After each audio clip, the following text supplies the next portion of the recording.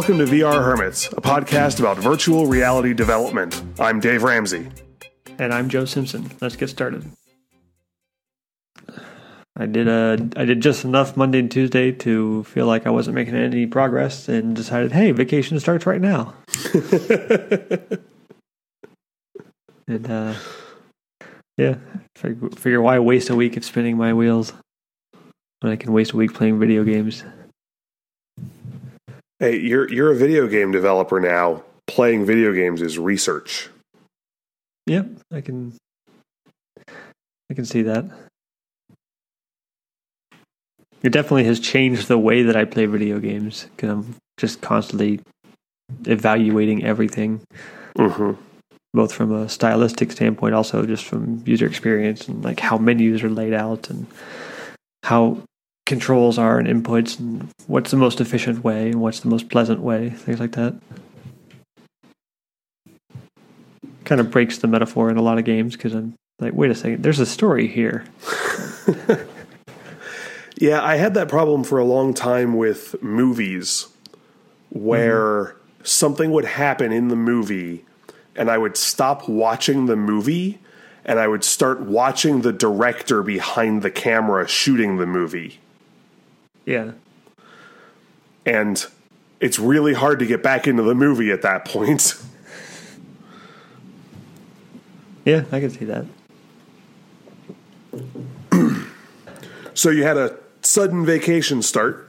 So aside from video games, how are you spending your time? Basically, I got a copy of Final Fantasy XII, the re-release for PS4, about a week ago, and I've been playing that and listening to podcasts. And Overcast is my podcast player of choice, and I've always listened to podcasts at a little bit more than 1x. I've always used the Smart Speed feature, which cuts out white noise and pauses and stuff like that in between sentences. And then recently, Marco added a 3x modifier. Actually, I think the scale goes all the way up to 3.25. So if I max that out and then turn on Smart Speed, I'm getting about 4x speed. It kind of fluctuates a little bit, like between 3.67 and 4.03 is my speed modifier. And so I've been using that to listen to hundreds of episodes of VR podcasts from the last 5 years or so, from about 24 different series.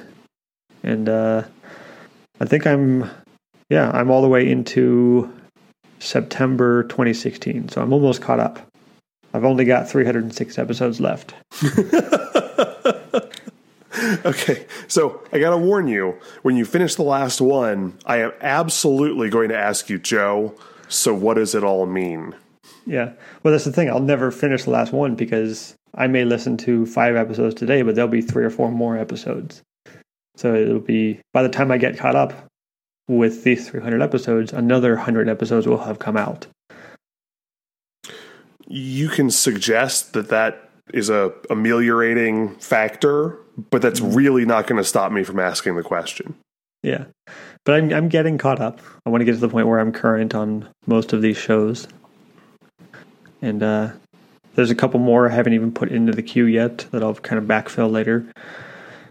But yeah, just tons. I do this every time I get into a new topic, is just overload myself with both written word and spoken word resources as much as possible. I spend a lot of time walking, so podcasts suit me very well. I take, around 2 hours a day of my time is just spent walking around the neighborhood, more in the wintertime. Because you're crazy. Yeah, I guess. I much prefer the cold weather to this 90-degree humid stuff that we have now. So yeah, at one point, actually not at one point, for about 2 days so far this week, the Final Fantasy XII remake has a 4x modifier where you can ramp up the gameplay to 4x speed as well. And I wouldn't play the entire game that way, but when you're just grinding and leveling up, or trying to make some extra money, it's perfect. So that plus listening to podcasts at 4X, I'm just like sitting there on the couch, relaxing as hard as I can. Relax faster, Joe. Uh-huh. And at one point, I paused the podcast and started playing the Benny Hill theme with the 4X video game, which was about 20 minutes of just me laughing more than I should have on my own. I think I like woke my neighbor up. Good old yakety sax. Mm-hmm. So yeah, that's how I spent most of my time this week. I played a couple VR games today. Had some family over and had some new VR guinea pigs. Made somebody walk the plank, stuff like that. But yeah, it's been. I think I worked a couple days, Monday and Tuesday. Monday, obviously, editing the podcast and doing some stuff for that, and then working in Maya and Unreal Engine a little bit on the part of my game that will replace the motion controllers. And I found a very old template from 2008 for something that's very similar to what I want to make. It was in Maya. There was a 3D Max version as well. And I opened that in Maya, and it did kind of a conversion in place type thing, and didn't get everything 100%. There's a couple things about it that aren't working with the animations, but it's enough for me to kind of see all the pieces together in one place to kind of backward engineer my own solution. So I've started playing with different versions of that and was able to get a very, very basic version of that moved into Unreal Engine as a skeletal mesh and start playing around with it. I haven't actually got the animations working in Unreal Engine yet, but I kind of, because of that speedrun course I did the week before last, I kind of know the big areas that I need to focus on. I don't really know how to do it all yet, but I know which parts of Unreal Engine to go to start finding this stuff out, and it's going to take some time.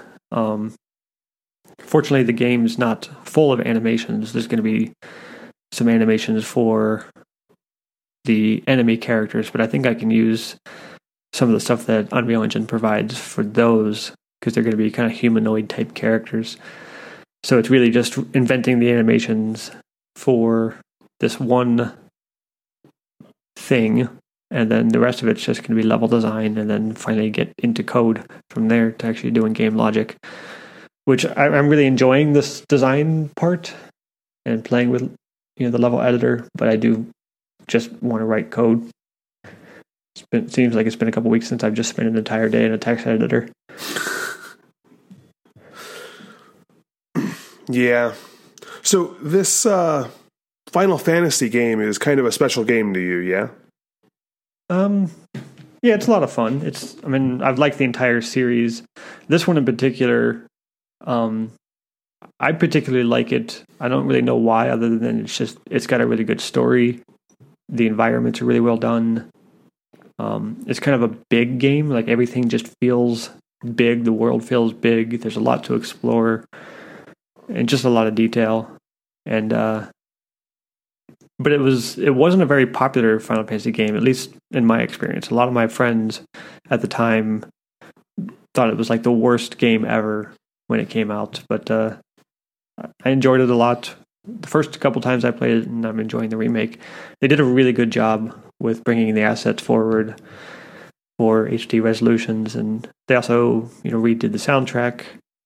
It's the same soundtrack, but they re-recorded it with an orchestra, so things like that. Like, really classed it up a bit.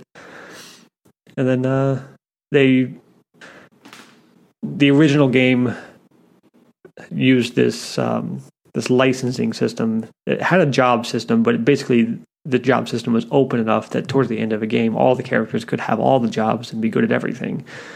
So there really wasn't any specialization. But this version has it much more limited, where you pick a job, and that's the character's job. They can have another one later on, but they can never have more than two, and they can't change. So it makes you think a little bit more from very early in the game of, like, what do you want this character's role to be throughout the entire game? So it's, a bit more challenging and a bit more fun, I think. Cool. Well, I have to admit that I've actually never played any of the Final Fantasy games. So I'm kind of weird that way. Yeah. Yeah, it's weird how people miss entire franchises. Like, I've never Pokemon'd anything at all. Never played any of the games or seen the anime or nothing whatsoever. And you could catch so many Pokemon on your daily walks. I know. In fact, I think there was some Pokemon release thing today. Like, they unleashed a whole bunch of new characters or something. Mm-hmm. Because earlier at the park nearby, there were hundreds of people. Really? Out with their phones, yeah. Huh. Well, maybe I'll do it while I'm traveling. Oh, yeah, like, cool. I caught like 30 Pokemon between the airport and the hotel in Vegas. Nice. Just as the cab driver's driving along, I'm just lobbing balls as fast as I can to catch these Pokemon that are just here, there, and everywhere. So it's kind of fun. Yeah. And then I came home and never played again because, boy, there are not a lot of Pokemon in Delaware, Ohio. Yeah. Well, I think it's a great game concept. I know several friends that have been playing Ingress for years, which is the original game behind this framework from Niantic. And it's just a cool concept. They did a really good job with it, and good for them, actually taking their original concept and making some money out of it. They certainly deserved it. And people were having fun. I know there's a lot of criticism, people making fun of people playing Pokemon Go all the time. But as far as I'm concerned, it's getting people out of the house. People are talking to each other, having fun. Like, what's wrong with that? Nothing at all from what I can see. Yeah, it was a little bit like a healthy version of smoking. Now bear with me here, because when smokers like stand outside a building, all the smokers are in kind of one little family. Like, we all smoke, we're all dealing with the same thing. I don't smoke anymore, but when you're one of those smokers, and there's a community around that. And so until proven otherwise, all smokers are your friends. And the number of times as I was walking around playing Pokemon that somebody saw me and they didn't go, gosh, you're walking around staring at your phone. It was, ooh, did you catch anything cool? That's kind of neat, particularly for somebody who's relatively asocial. So,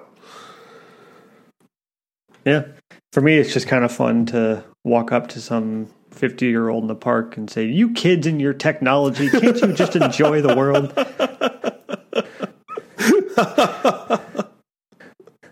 I've done that at least 10 times.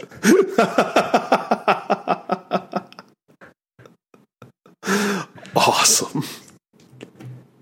Payback. So yeah, on my end, not a lot of VR stuff this week. Like I was saying, I made it through Monday and Tuesday, but I wasn't really getting a lot of quality work done. I worked for a couple hours Wednesday morning, and then decided, I could spend another 2.5 days doing low quality work, or I could spend another 2.5 days tacked onto my vacation playing video games and listening to podcasts and watching movies. So that's what I decided to do. So it was kind of weird waking up Thursday for the first time in 2 years with like no routine to go through. I'm a very routine person. So and I woke up and I'm like, aside from having coffee, what am I supposed to be doing right now? It just took me about an hour of just sitting around before it was like, hey, coffee and video games. That sounds like a good combination. I did that for a while. And then, I think I pretty much spent all of Thursday up until Cough Mug playing games. And then most of Friday, today, hung out with family. And then I've got 4 days until I'm heading out of town for a couple of days. And then, I just have lots of nothing to accomplish this week. I still went through my regular weekly review process that I do every Saturday morning. And part of that process is planning the following week. And I have a little document that I fill out and kind of helps me organize what I'm going to do and scheduling, things like that. And I filled it out this morning, and it was basically just nope, nope, nope, next week, nope. Just lots of one-word answers. So yeah, it's kind of fun, this whole vacation thing. And you're not on vacation, but you are on your way out of town. Yeah, so the FileMaker Developer Conference is next week, and it's since my day job is producing a tool for FileMaker developers, this is a big week for me. Mm-hmm. But it is utterly unrelated to VR. Lots of code, no VR going on. Mm-hmm. I did have a tangentially related problem related to version control. Okay. It'll require a little bit of background. So, for a long time, my version control was basically kind of like there was always one branch. It was just one straight line where I would just do something and then commit that and then add something else and commit that. And it was always just in one line. Mm-hmm. And that worked for quite a while, but if I was adding something that I wasn't ready to release yet, I then had to add in a little bit of code or something like that to obscure it. But in general, it worked relatively well up until the point that I wanted to add a humongous feature that might touch in a lot of different spots. For example, when FileMaker 16 was going to be coming out, there were about 100 changes that were scattered all over the course of my entire application. Columns here and behaviors here and adjustments here and just things all over the place. And trying to keep all of those separate was going to be a nightmare in the one branch. Mm-hmm. So I needed a separate branch for that. Well, once I started doing that, and I'd previously started earlier than that with other branches, I was making these little branches, and I would make a branch for a feature, and then when the feature was ready to go, I'd merge it back in. And in my head, I'm getting closer to where version control is supposed to be. And then there's little like checkboxes that you can hit that basically just do the commit like fast. You just like merge, and it just merges. And there's no error messages and things like that, and it's all working great, and I think I'm doing okay. Mm-hmm. And I discovered yesterday that in one of my commits, basically when I merged in all the FileMaker 16 changes, it stomped on a change made in an earlier version. It rolled it back. Oh, okay. Now, it wasn't necessarily silently. There was a message in the error log that there was a conflict. But because I was doing these fast merges, it didn't raise a dialogue or anything. It just kind of went, well, you know what you're doing, and moved on. And what was crazy was it cleanly excised this one patch and rolled over it. It just happened to be where it was and the kind of change that it was made, but that one little feature just disappeared. And I didn't notice it was gone. Was this in Swift or C#? Interestingly enough, it did the exact same thing for both. So my Mac and Windows versions both had the exact same conflict, even though they're on separate code bases. That's weird. Yes. So I'm prepping my slides for a presentation to give at the FileMaker Developer Conference, and I'm like, ooh, I added that feature. We should talk about that. And everything that I'm doing to like set up demo files is not working. Like, oh gosh, I've got a bug. What's going on? I start digging into it, and it's the fact that the code's just gone. So, first problem, I've got a regression. Bugs that were previously fixed are now unfixed. Second problem, now I have to go back through all those other merges and find out what else this may have happened to. Oh, fun. Now, it turns out that there aren't that many of them because for the most part, I've been working with large features. not really small ones. But that took a few hours, going back through the previous merges and making sure that everything that I had meant to merge in was there and nothing else was removed. But the third tier of the problem is now my confidence is a little blown. Like, I had just gotten to the point where I felt like I had a good firm grasp on not necessarily the entirety of version control, but at least this small section that I had chosen to use. It's like the parts that I have selected are working well for me and everything is okay. And now that's blown. And I'm like, well, I'm going to do this and then we'll, I don't know, look at it and see if it actually worked. There's a spot in my head that goes, if I had better unit testing, I probably would have caught this. But there's another spot in my head that goes, what's to tell you that the unit testing wouldn't have gotten rolled back at the same time? Like, if my unit tests are gone, I'm at the same level of confidence and still completely wrong. So, there was a time there where it felt a little bit like I was making more progress on version control understanding than you were. Like, you were totally crushing me on VR, but I was like, 30 days ahead of you on version control, and yay. And the answer is no, not so much.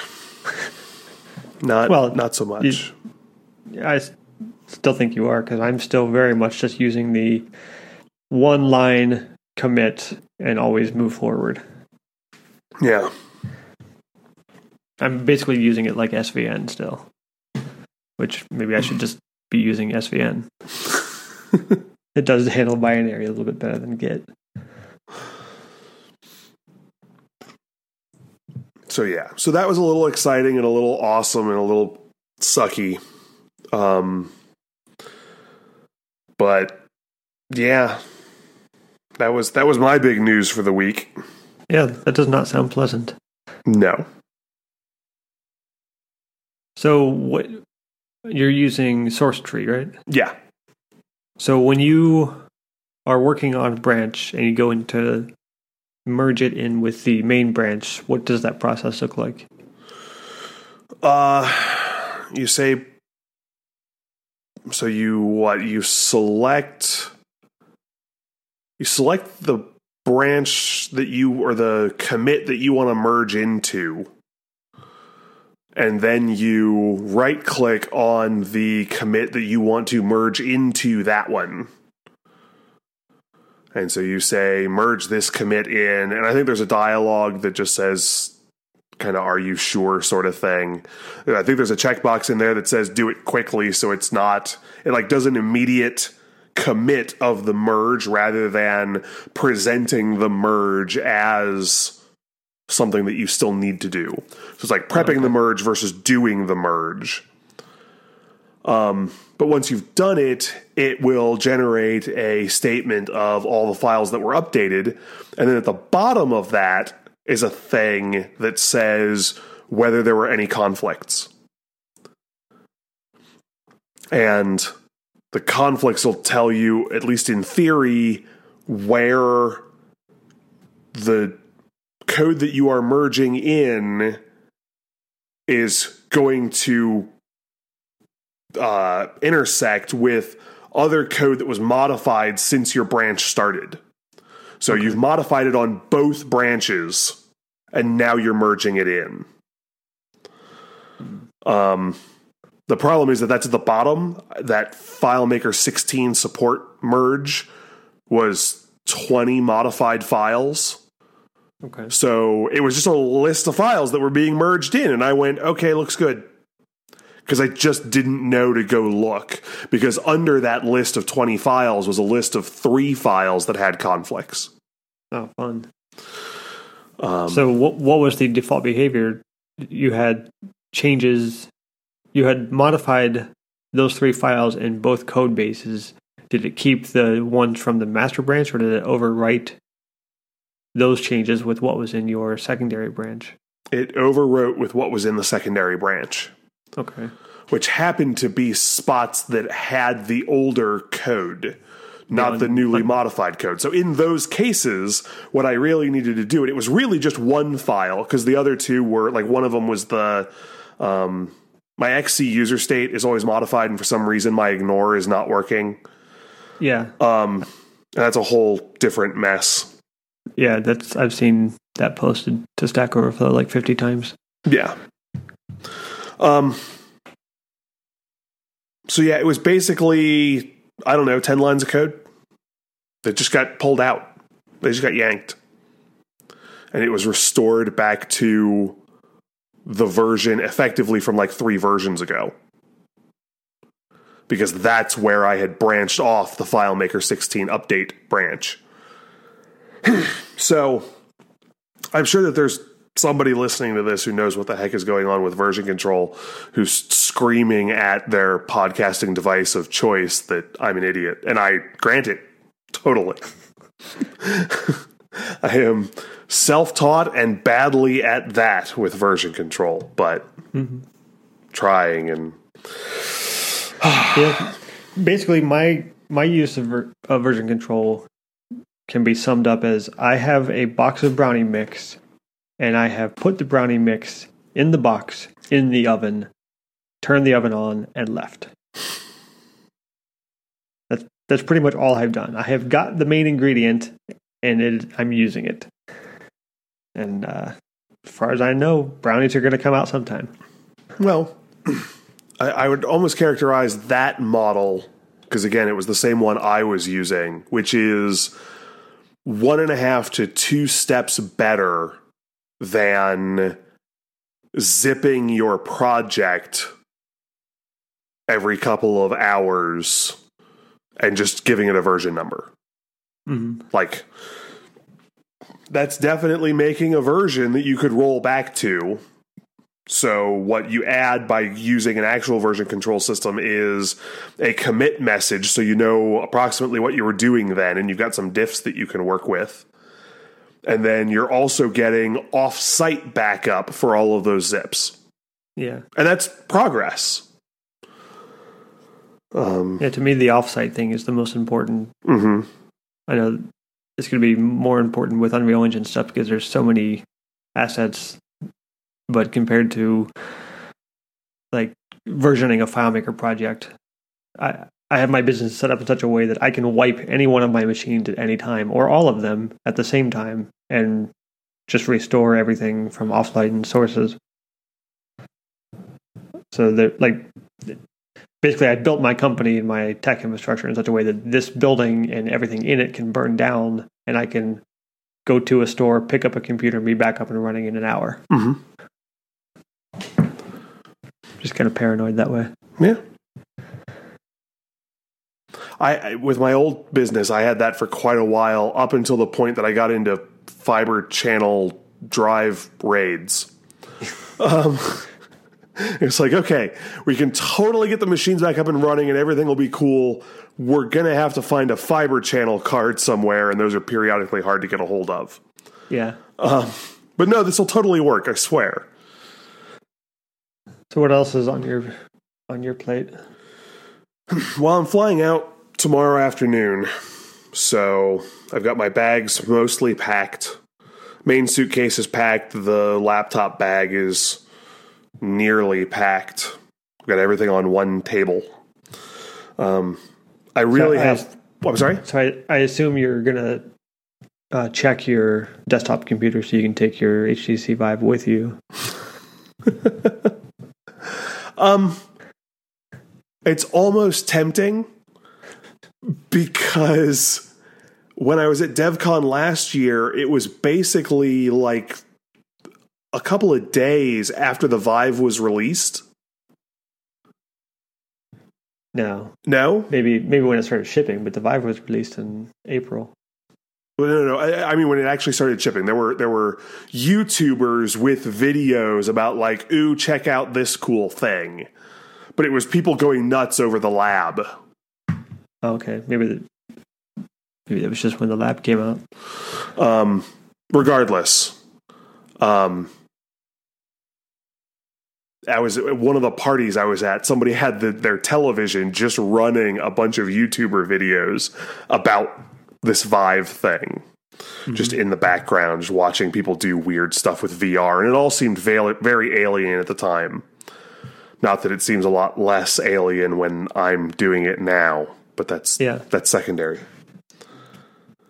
So yeah, I've got basically everything packed, everything ready to go. My slides are basically ready to go. Everything's cleaned up and good. I've got my demo stuff ready to go. I want to add one more feature to my demo because I figured out how to do it. Hold on, and I want it to be there. Hold on just a second. It's currently 5:10 p.m. Saturday afternoon, and you're getting on a plane when? 6:15 tomorrow. So 24 hours. And you want to add one more feature to a very complicated database analysis tool. Yes. Why do you think this is a good idea?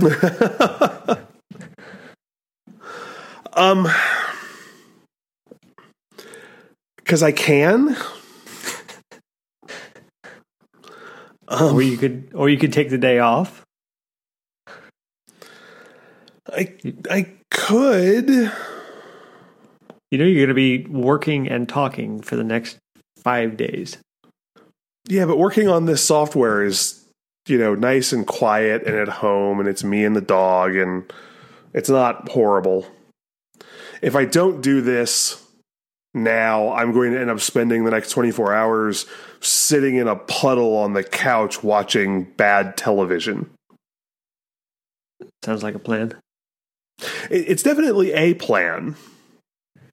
With any luck, in about 2 or 3 hours, I'll have this feature ready to go. Mm-hmm.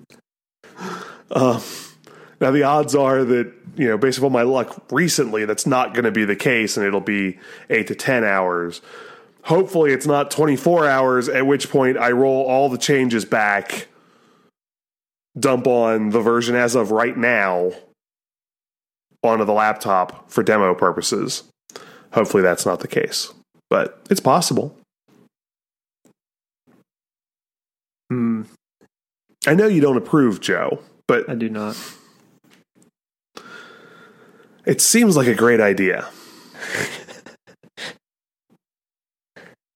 No, it doesn't. Then again, my approach to development is a bit different to yours, and mainly it's not my approach to development; it's my approach to time and time management. I basically assume that if I have 3 hours and a 3-hour task, I don't have time to do it. Right. So any 3-hour task is a tomorrow thing, and I'll spend the rest of the day doing all the 1-hour tasks. Well, I did all of those. Like I said, I packed the bags. I mean, everything's ready to go except for the software. And I just want this one little thing. And I think I can do it. And I've got like 24 hours to do it in. Mm-hmm. We'll find out in a couple weeks. That's right, because we're not doing one next week.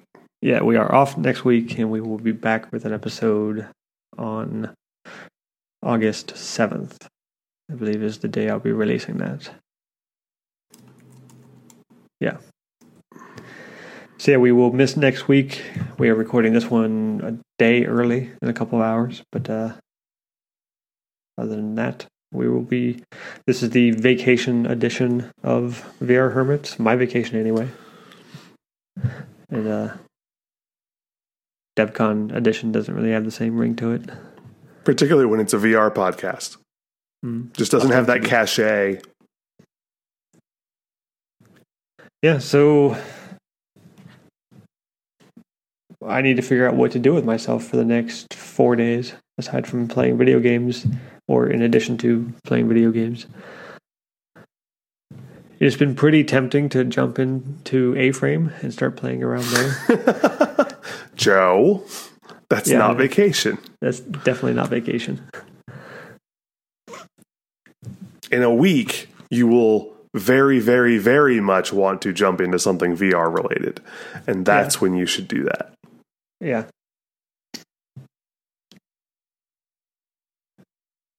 Yeah, I got nothing. Okay.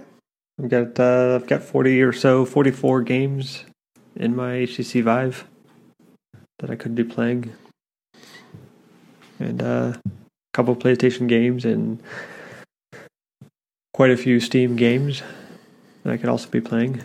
I don't know if I told you, having 3 years as a Mac user allowed me to avoid PC gaming entirely because I had a Mac. And then when I got this Windows machine for VR development, it's like, okay, let's start getting some of these titles, start playing some games, which I don't do a lot of because of some RSI issues. I tend to try to conserve my arms for work. But I picked up Fallout 4, and I've only played like 3 or 4 hours of it. But it is just perfect. That game is awesome in every way. Like, I've seen way too many people talking about it online the last couple of years, and I've just basically just glossed over everything. Like, nope, this doesn't exist. Doesn't exist. Not a thing. Doesn't exist. Just focus on development. And yeah, it's pretty great. I basically played until the point where there was like shooting pain up my left arm, and I had to go to bed. And I haven't touched it since. But I think if I can get this feature done, I'm going to dig into Everspace. Yeah? Yeah, I really want to play. I haven't had time.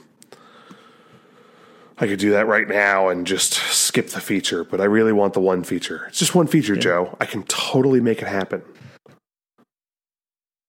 Yeah, so I think for the time being, I'm going to stick with the more casual games so I don't get roped into anything. I did get Kerbal Space Program, which seems pretty fun. Yep, I've got that one on my list too. I've got about 8 games preloaded on my laptop. Kerbal Space Program, Shadow of Mordor, let's see, Factorio, which we know some people who are huge fans of, Torment, Tides of Numenera, Wasteland 2,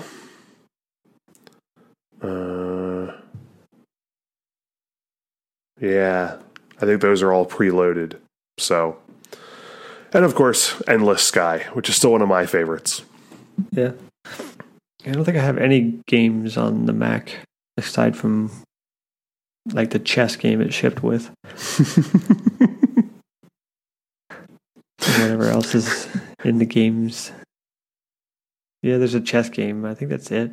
Have you ever played that chess game? I think once or twice. A buddy of mine spent a couple of months trying to beat it. Really? Yeah.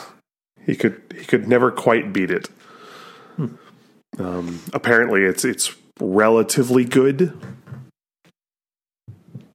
So, certainly better than a casual player. A game disappeared from Steam. Does that happen? I have no idea. What game? It was a VR game called Laserbait. Let's see if I can find it in the store. It disappeared from my library. And I was going to talk about it today because it's really fun. Yeah, it's a free game. It's in the store. Why is it not in my library? So I need to re-add it. Oh. Anyway, it's a free game by an indie developer, and I played a lot of it about a month ago, and it kind of scratches a certain itch for me. I'm a big fan of games like Risk, where you just, very simple game mechanic, try to take over the world. This one is a similar concept, but you're in space and you've got planets and ships, and you send ships to take over other planets. It's all very abstract. It's not, it's simple shapes and stuff like that. And but it's just really fun to walk around in this environment and just with the motion controllers send ships from one to the other.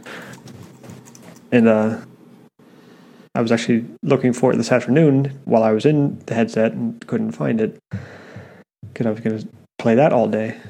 But yeah, I would recommend checking that out if you have a chance. I heard this guy on a podcast. I forget which one already. It's hard to keep track. But I was wondering when I first got it, like, why is this free? This is really well polished, really well done.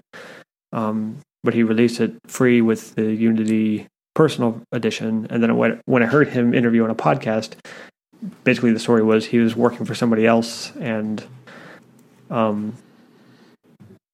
the agreement with his employer was you can release a thing for free, but you can't release anything commercially. Huh. Yeah, and a lot of people are in that kind of situation. I'm looking for the game. I played an iPad version of basically the same game. Are you talking about Strategery? No. That's one of my... I don't play a lot of iOS games, but that is one of my favorites. It is basically an abstract version of Risk, where you have a map and a board, and you send armies around to take over things. But this is just kind of randomly generated shapes rather than a map of the world.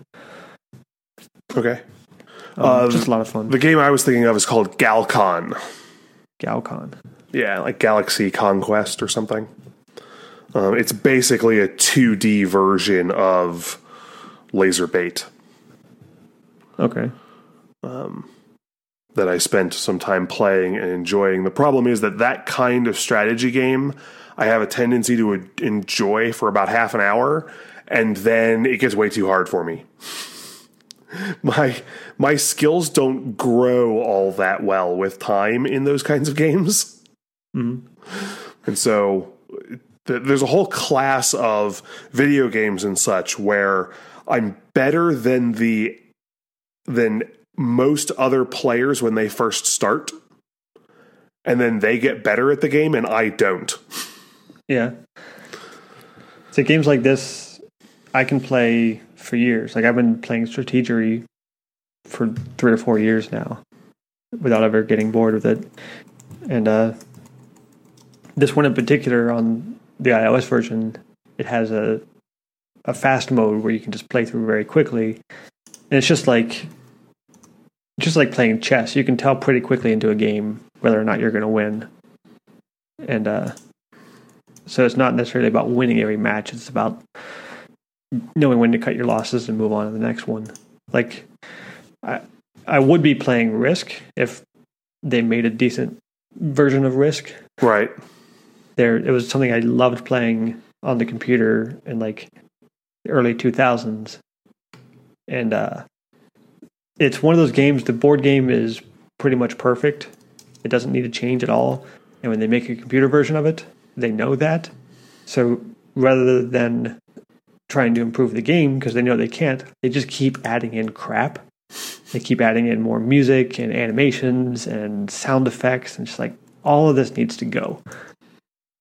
It doesn't add anything, and it gets really annoying, especially the animations. Like, now you're actually just slowing the game down for these stupid animations. I feel that way about almost all animations, but yeah, I've definitely been noticing that on the PS4. Like, it takes me about half a second to press all the buttons I need to save a game, but it takes 10 seconds to save a game because you have to wait for all these animations. Yeah. Not crazy about it. The ones that drive me nuts are on iOS, where they get the very nice, smooth animations, but while the animations are happening, it's basically just graphics being slid around on the screen. Mm-hmm. They're not clickable. Yeah. So what'll end up happening is I will very often lose taps because I'm clicking on something before the animation is finished.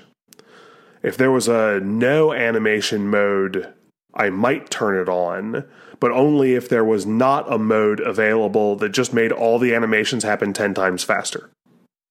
Yeah. Like, I'm faster than the iPhone when it comes to these animations 60% of the time. Mm-hmm. And so I end up tapping on something and it doesn't work, and I'm like, oh crap, tap it again, and that just eats time and enjoyment, satisfaction, things like that. Yeah, looking at the Strategery game, looks pretty neat. Yeah, it's definitely a good one to throw on your phone before you get on the plane. There's a free version and I would recommend the paid version myself, but I don't like ads. Yeah, the nice thing about it works well on a phone, but there's also an iPad version where you can have great big maps and play games that take really long. It's like a small map on the phone could take you, 3 or 4 minutes, or you can have a huge map that may take you an hour. And you can play the large maps on the phone, but it's a lot easier on the iPad. But yeah, aside from games like that, I don't really do a lot of gaming on mobile. One of the things that have kind of bugged me about, I'm listening to all these VR podcasts, and many of them are by people who would describe themselves as hardcore gamers, which I don't even like that term very much. And there's this certain snarky looking down on people who play mobile games and looking down on the whole concept of mobile games. Mm-hmm. And I'm just thinking, like, the whole time growing up, I would have given anything to have a magical device with tons of games on it. Mm-hmm. Like I had a Game Boy, and that was pretty awesome at the time. But if I had an iPhone or an Android phone with dozens and dozens of games on it, I would have taken somebody's head off for that. I don't see that's something to look down on. And I understand that it's kind of mobile gaming can be kind of a toxic environment in some ways, especially the freemium stuff. I understand that, but at the same time, there's lots of other stuff out there that is good, and there's lots of games that I used to play that have been ported and brought forward. Some of them really well, and some of them horrible. Yeah, in any collection of games, any random distribution of games, most of them are junk. The only thing that mobile changed is some of them are junk with really, really high production values. Yeah. But they're junk games. I mean, if you don't want the toxic free-to-play stuff, don't play it. There's more, hardcore gamer level games available on a single random mobile device than you could ever properly play in your life. Yeah. You just have to, go play those. You're going to pay money for them, and they're amazing. Go for it. They're different games than you might find on a console, because mobile devices still have relatively crappy gamepad support and things like that. But they're just different games. Mm-hmm. So, yeah. Whatever. If they really, really, really want to be miserable, who am I to stop them? So that's our show for this week. Thanks for listening. You can find us on Twitter. I'm at VRHermit_Dave. And I'm at VRHermit_Joe. We also have a website, vrhermits.com. If you could, like us on iTunes, Overcast, Stitcher, or your podcast player of choice.